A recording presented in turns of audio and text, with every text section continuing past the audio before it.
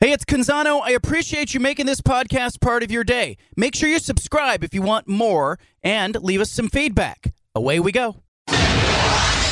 Initialize sequence. Welcome to The Baldcast, a production of John Canzano's Bald-Faced Truth.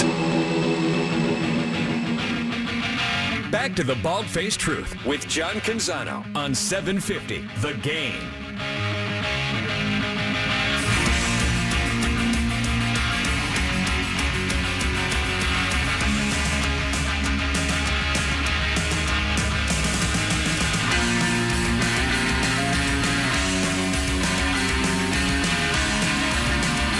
Our next guest, he's tackled a couple of few running backs, quarterbacks. He's carried the ball. He throws the ball. Hell, I thought he would end up long snapping on Saturday night as the Beavers were at Stanford late in this game looking for a long snapper. I tweeted, hey, Jack Coletto might be able to long snap, and somebody else, Stanford's Twitter account, said, I bet you Jack Coletto could hold the ball and kick it at the same time. Jack Coletto, the Hammer, joining us now. Let's play a little game here, Jack Coletto. Growing up, how many different positions in football did you play? Growing up? It's funny that you asked that. That really wasn't that many. I played safety and I played quarterback. That's it? Yeah. Just two ways? Were you kicking? Were you doing any long snapping, any kind of special teams work for you there? I remember I tried out for kicker once. I ended up toe punching it. I made a PAT, and there was like an elimination thing, so I got to the next round and shanked the next one, and I didn't become the kicker. Love it. Jack, hey, give us an idea. What was that like late in that game? You know, as everybody's watching, you know, Trayshawn Harrison, you know, Ben Goldbrinson. What was that like to just be on the field in that situation? I mean, honestly, it was weird because we obviously been in that situation before in games past.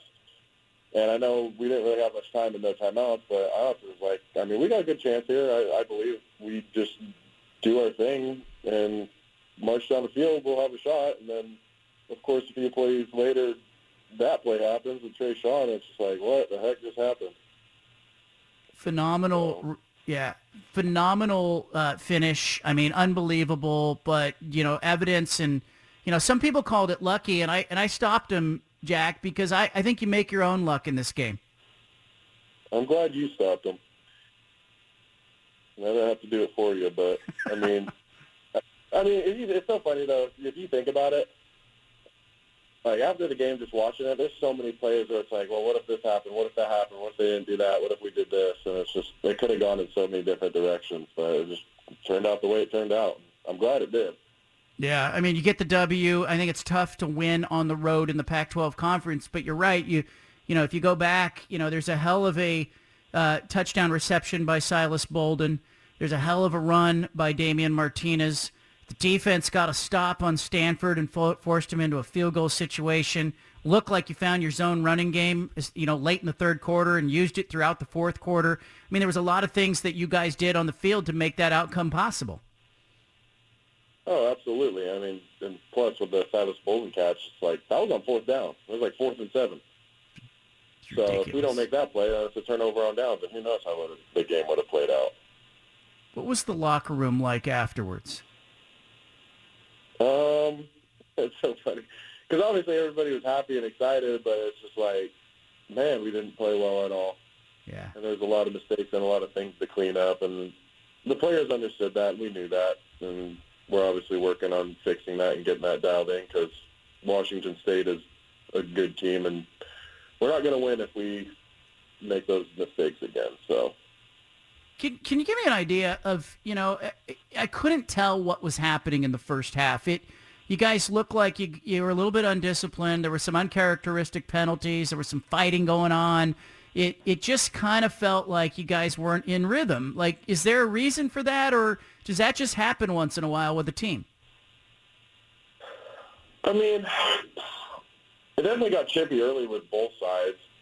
And, I mean, I don't know. It's probably Stanford. Their emphasis that week was being physical. They came out and they were physical.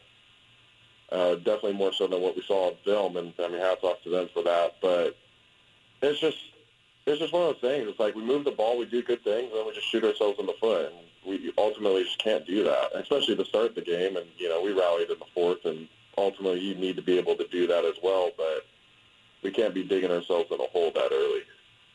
Jack Coletto with us, linebacker, running back, jackhammer.com. If you want his apparel, joins us every other week on this show.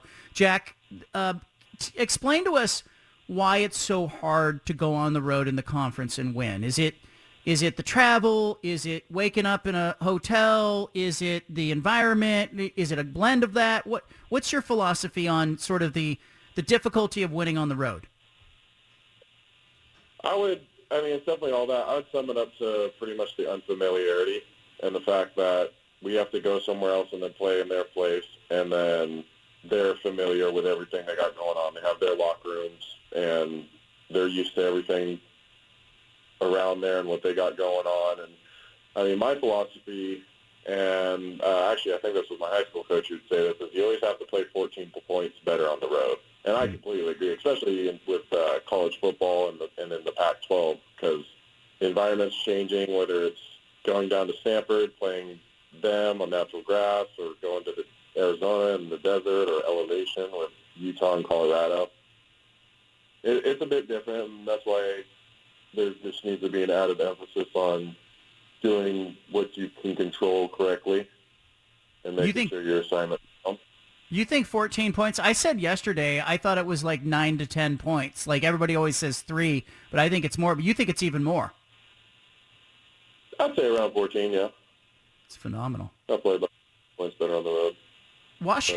Washington State's dicey. They've got a quarterback in Cam Ward where he's looked really good at times, not so good other times, but defensively they're good. What do you see on film when you look at Washington State? Defensively, obviously, yeah, they get after it. They play hard. They're physical, so that'll be a challenge for us, and also the scheme they do. Offensively, the quarterback can get out of the pocket and he can extend the plays with his feet, and anytime you have a quarterback that can do that, it always presents another challenge. So we'll just have to make sure we have a really good week of practice to prepare for that. Does coming off a win, like you get off Stanford, now you get kind of the stretch where you're home for a little bit, and just coming out of that, what does it feel like to get back to practice coming off a win versus maybe, what you had a week or two earlier as you're coming off a disappointing loss? Oh, it's so much better. My dad always told me there's no happy losers out there. So, going to practice on a Tuesday after losing is a lot worse than coming to practice after a win. Quarterback play, Ben Gulbranson back there. He looked more comfortable with a full week of practice under his belt. What have you seen in that kid? In your time at Oregon State, you've watched him grow a little bit. I always thought he could sling the ball. I always thought it was a really good ball. And then I remember when he first got out, it was 2020 versus Arizona State towards the end of the year, and he got out there. He looked really decisive, good with his reads.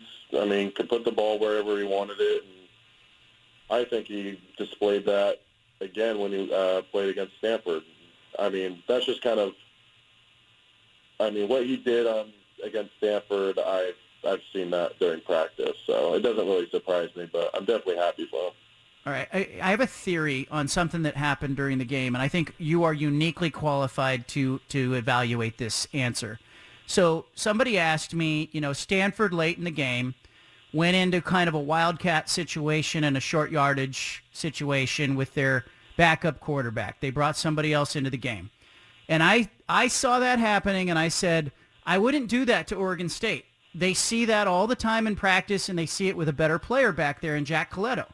Do you feel like your first-team defense may get some looks with you in that wildcat or you in that quarterback position in short yardage in practice that may prepare them better for opposing teams that try to run that stuff? Oh, definitely, especially when they line up in similar formations. But it's so funny that during practice, because there's always a bunch of talk back and forth between the offense and the defense. And, of course, I'm in the middle of it because, I'm on defense. So every time, they stop me or something, I always have to hear it from the defense and all that stuff. But, yeah, just being familiar with it and seeing it all the time, you're obviously going to be able to play it better. It's interesting because there is a personality and an identity to a team's offense and a team's defense, and you're the guy who kind of swings back and forth between those two units, and you have to navigate it a little bit. Does when you guys meet up, I think you probably go with the defense, right? When they say, "Hey, defense over here, offense over there," you probably walk with the defense till you're called over. I mean, that's one way of putting it. Or I get tugged on both arms by offense and the defense. It's funny because I always try to figure out what goes on upstairs with the coaches, and all the time they always tell me, they're always talking back and forth about who gets me where and when, and they're always arguing about it. But it's pretty funny to see it all unravel and unfold. During the Utah game, you got to throw a pass in a game situation. I'm glad that you got that jump pass out of your system. I know we talked about this, but you threw a nice ball against Utah. You got a first down on the play. You guys, you came up with a big play there. How'd that feel for you, playing quarterback a little bit again? Oh, you really had to bring up the jump pass again, man. Come on now. Here's what. Here's how. It's so funny. We went Go to ahead. the huddle and we're going to call the pass plan. I said, all right, sweet, let's see how this works out. And saw Anthony Gold wide open, just peppered it on in there, and first down. You didn't float that thing though. I mean, you put some zip on it. I had to put a little bit of zip on it. I mean, I still got some juice left, not much, but there's still some juice. The funny thing was, the other writers are up there. You come into the game. I turned to them and I said, he's going to throw this because it was just time for you to throw one. And they all said, Jonathan Smith is never going to let Jack Colletto throw again. And I said, he's going to throw this. And then you rolled out and you threw it. And I said, I told you. And I'd like to see a little more of that because the defense, you got to do that once in a while to keep the defense honest. Well, I mean, that'll keep them honest. So, I mean, we'll see what comes to mind and how things just shake and unfold. But, it's obviously working. Keep it going. So, all right. Hey, I appreciate you joining us. You got everything restocked on the jackhammer.com website, everything back in stock that people can. jackhammercolletto.com, by the way, if you want to check out his collection. But is everything back in stock now? We're a well-oiled machine now. We're rolling. I love it. I'm on the site right now. All right, Jack Colletto, I appreciate you, man. Keep up the fight. We'll talk to you down the road. Great. Appreciate it. All right, there he is. Oregon State quarterback, linebacker, place kicker. Might as well keep him out there. It's more trouble for him to run to the sideline than anything. I think, look, you got to give Oregon State credit. There were some people out there, and I think the natural inclination, I don't blame people who said, oh, it was a lucky win, because the game looked lost. But I will caution you, the pass to Silas Bolden on fourth down in the left corner of the end zone from Ben Gulbranson was a terrific throw and catch. The fact that Oregon State outgained Stanford in the game, and especially in the fourth quarter, you got to give Oregon State credit. The fact that Trayshawn Harrison kept playing and made a hell of a play when a couple of Stanford defensive backs looked like they didn't know where the ball was, we're not playing great situational football there. You got to give Oregon State credit. That's not luck. You make your own luck in this game, and you make your own luck in this world. Leave it here. We got the Big Splash coming up. You've got the home of the truth. Back to the Bald-Faced Truth with John Canzano on 750 The Game.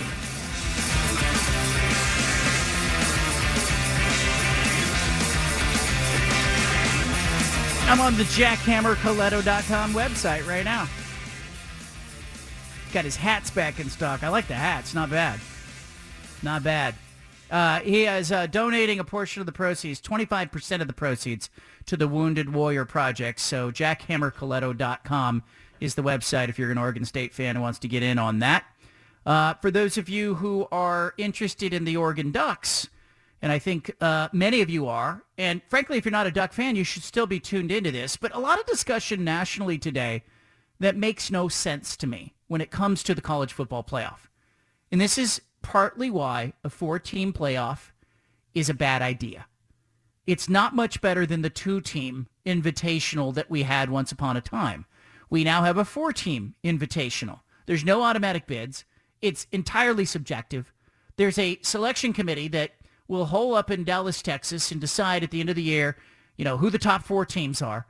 But there's a whole bunch of propaganda out there right now, and it's annoying to me. It's annoying to me that people are suggesting that a UCLA team that is headed into Eugene in a week could go to Eugene and lose, but then recover, go on to win the conference championship, redeem itself. Let's say they beat Oregon in the conference title game in a rematch. Redeem itself and be 12-1 and be perfectly positioned to be a college football playoff team. I heard that by more than one national pundit in the last 24 hours who is suggesting that a 12-1 UCLA with a loss to Oregon next week in Eugene would be perfectly positioned to be one of the 4 best teams in America. Now, I'm going to tell you what it's rooted in. It's rooted in the Los Angeles TV market. ESPN in particular, Fox to a certain extent, and some others, are guilty of pandering to the major markets. They do this on a frequent and regular basis. We all know it.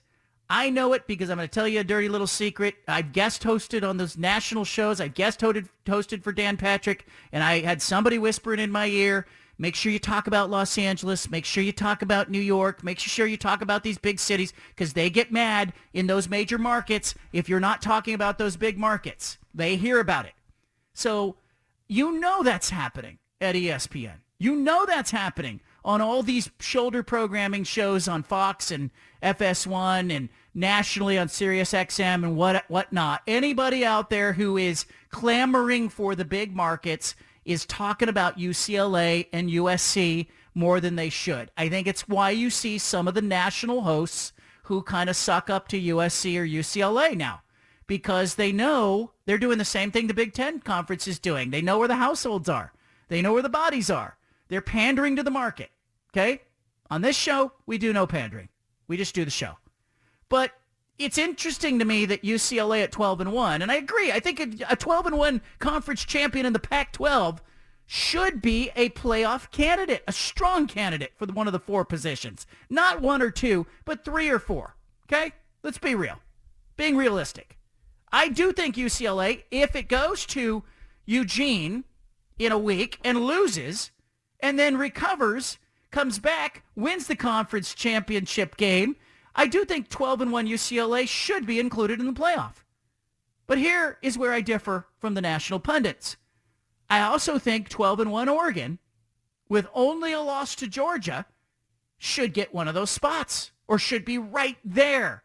Like, we still don't know who those other teams are, so I think it's ridiculous to say that they are in. And I hear some people going, UCLA at 12-1, they're in. I don't see that happening. How can you say that? You don't know yet. But it's interesting to me that a loss to Oregon isn't viewed as a bad loss. But Oregon's loss to Georgia, albeit 49-3, would eliminate the Ducks somehow. I said it yesterday. I'm going to double down on it. I think it's stupid. Oregon lost to Georgia. If Oregon beats you, what does that say about you? Like, I don't see the difference between 12-1 Oregon and 12-1 UCLA. A loss is a loss. Both of those games, essentially road games, but one of them coming in week 1 and the other coming in week 7, it's a big difference to me. Or week 8, that is a huge difference to me. I actually think the 12-1 Oregon argument is stronger than the 12-1 UCLA argument by a nose. I can't wait for the college football playoff to expand to 12 teams. But until we get there, can we put a moratorium on saying stupid stuff? Like things that you don't know to be true. 12-1 UCLA, can we really say they're in? We can just say they'd be a strong candidate. 12-1 Oregon, can we really say they're in? We can say they'd be a strong candidate. Can we just leave it there and have that be okay? That brings us to our big splash. It's the one thing you need to know. This is the one thing you absolutely need to know today. Look at it. Where? Down there. Puppy. The Big Splash. Well, the Pac-12 Network is suing the Dish Network, one of its broadcast partners. Apparently, Dish Network is withholding payments and violating the terms of their distribution agreement. Pac-12 seeking damages and injunctive relief to recoup the license fees that Dish has withheld. John Wilder of the San Jose Mercury News reporting this. According to the lawsuit, Dish pays a monthly fee based on the number of subscribers to the Pac-12 network. The Dish is entitled to a rebate if the network doesn't broadcast a minimum number of games. Typically, that's 36 games. But in 2020, the Pac-12 network showed only one game. That was the COVID season. And so Dish, took the rebate in 2020, but now is withholding. The dispute is not limited to the COVID season. So it's really interesting to me that Dish's deal with the Pac-12 network caused poor distribution. But now it turns out Dish also isn't paying for that distribution. Pac-12 network locked up with Dish. This is all a migraine. I am told by people who are smarter than me, more connected in that industry than me, that this is something Dish does all the time. They do it routinely. It is designed to help them not have to pay their bill until later. You know how some people will get a bill and they'll stick it in a drawer and they'll go, I don't want to deal with this right now. Dish essentially doing that. Pac-12 network suing them for not paying. That's the big splash. It's the one thing that you need to know. Does anybody have Dish anymore? Do you guys have Dish? Do you watch things on Dish? No. Anybody? No. Feels like that. Didn't that used to be a bigger thing than it is now? Yeah, to have like a big, I think it's just the satellite dish, right? Like that was like the way to show that you had a lot of money, I feel like. Put that in your front yard? I think it's very uncommon to have, not very uncommon, but less and less people have cable now, and more people have Fubo or YouTube TV, and Pac-12 network isn't active there. So that's a huge problem. Yeah, I think there is a looming issue there with Dish, the Pac-12 network, and of course the cord cutters are going to win. It's just a matter of when they go all in, they being the Pac-12 and their distribution rights for their college football games. The 4 o'clock hour is ahead. We're going to start with Punch It Audio. Anna will join us. Bruce Barnum, Portland State football coach, still ahead as well. We interrupt this broadcast with a special announcement from the Bald Face. Hey, sorry to interrupt the podcast, but if you want to listen to more of the Bald Face Truth Radio Show, including more of this segment that you're listening to, make sure you subscribe on SoundCloud and iTunes to the Bald Face Truth Radio Show. Thanks for listening.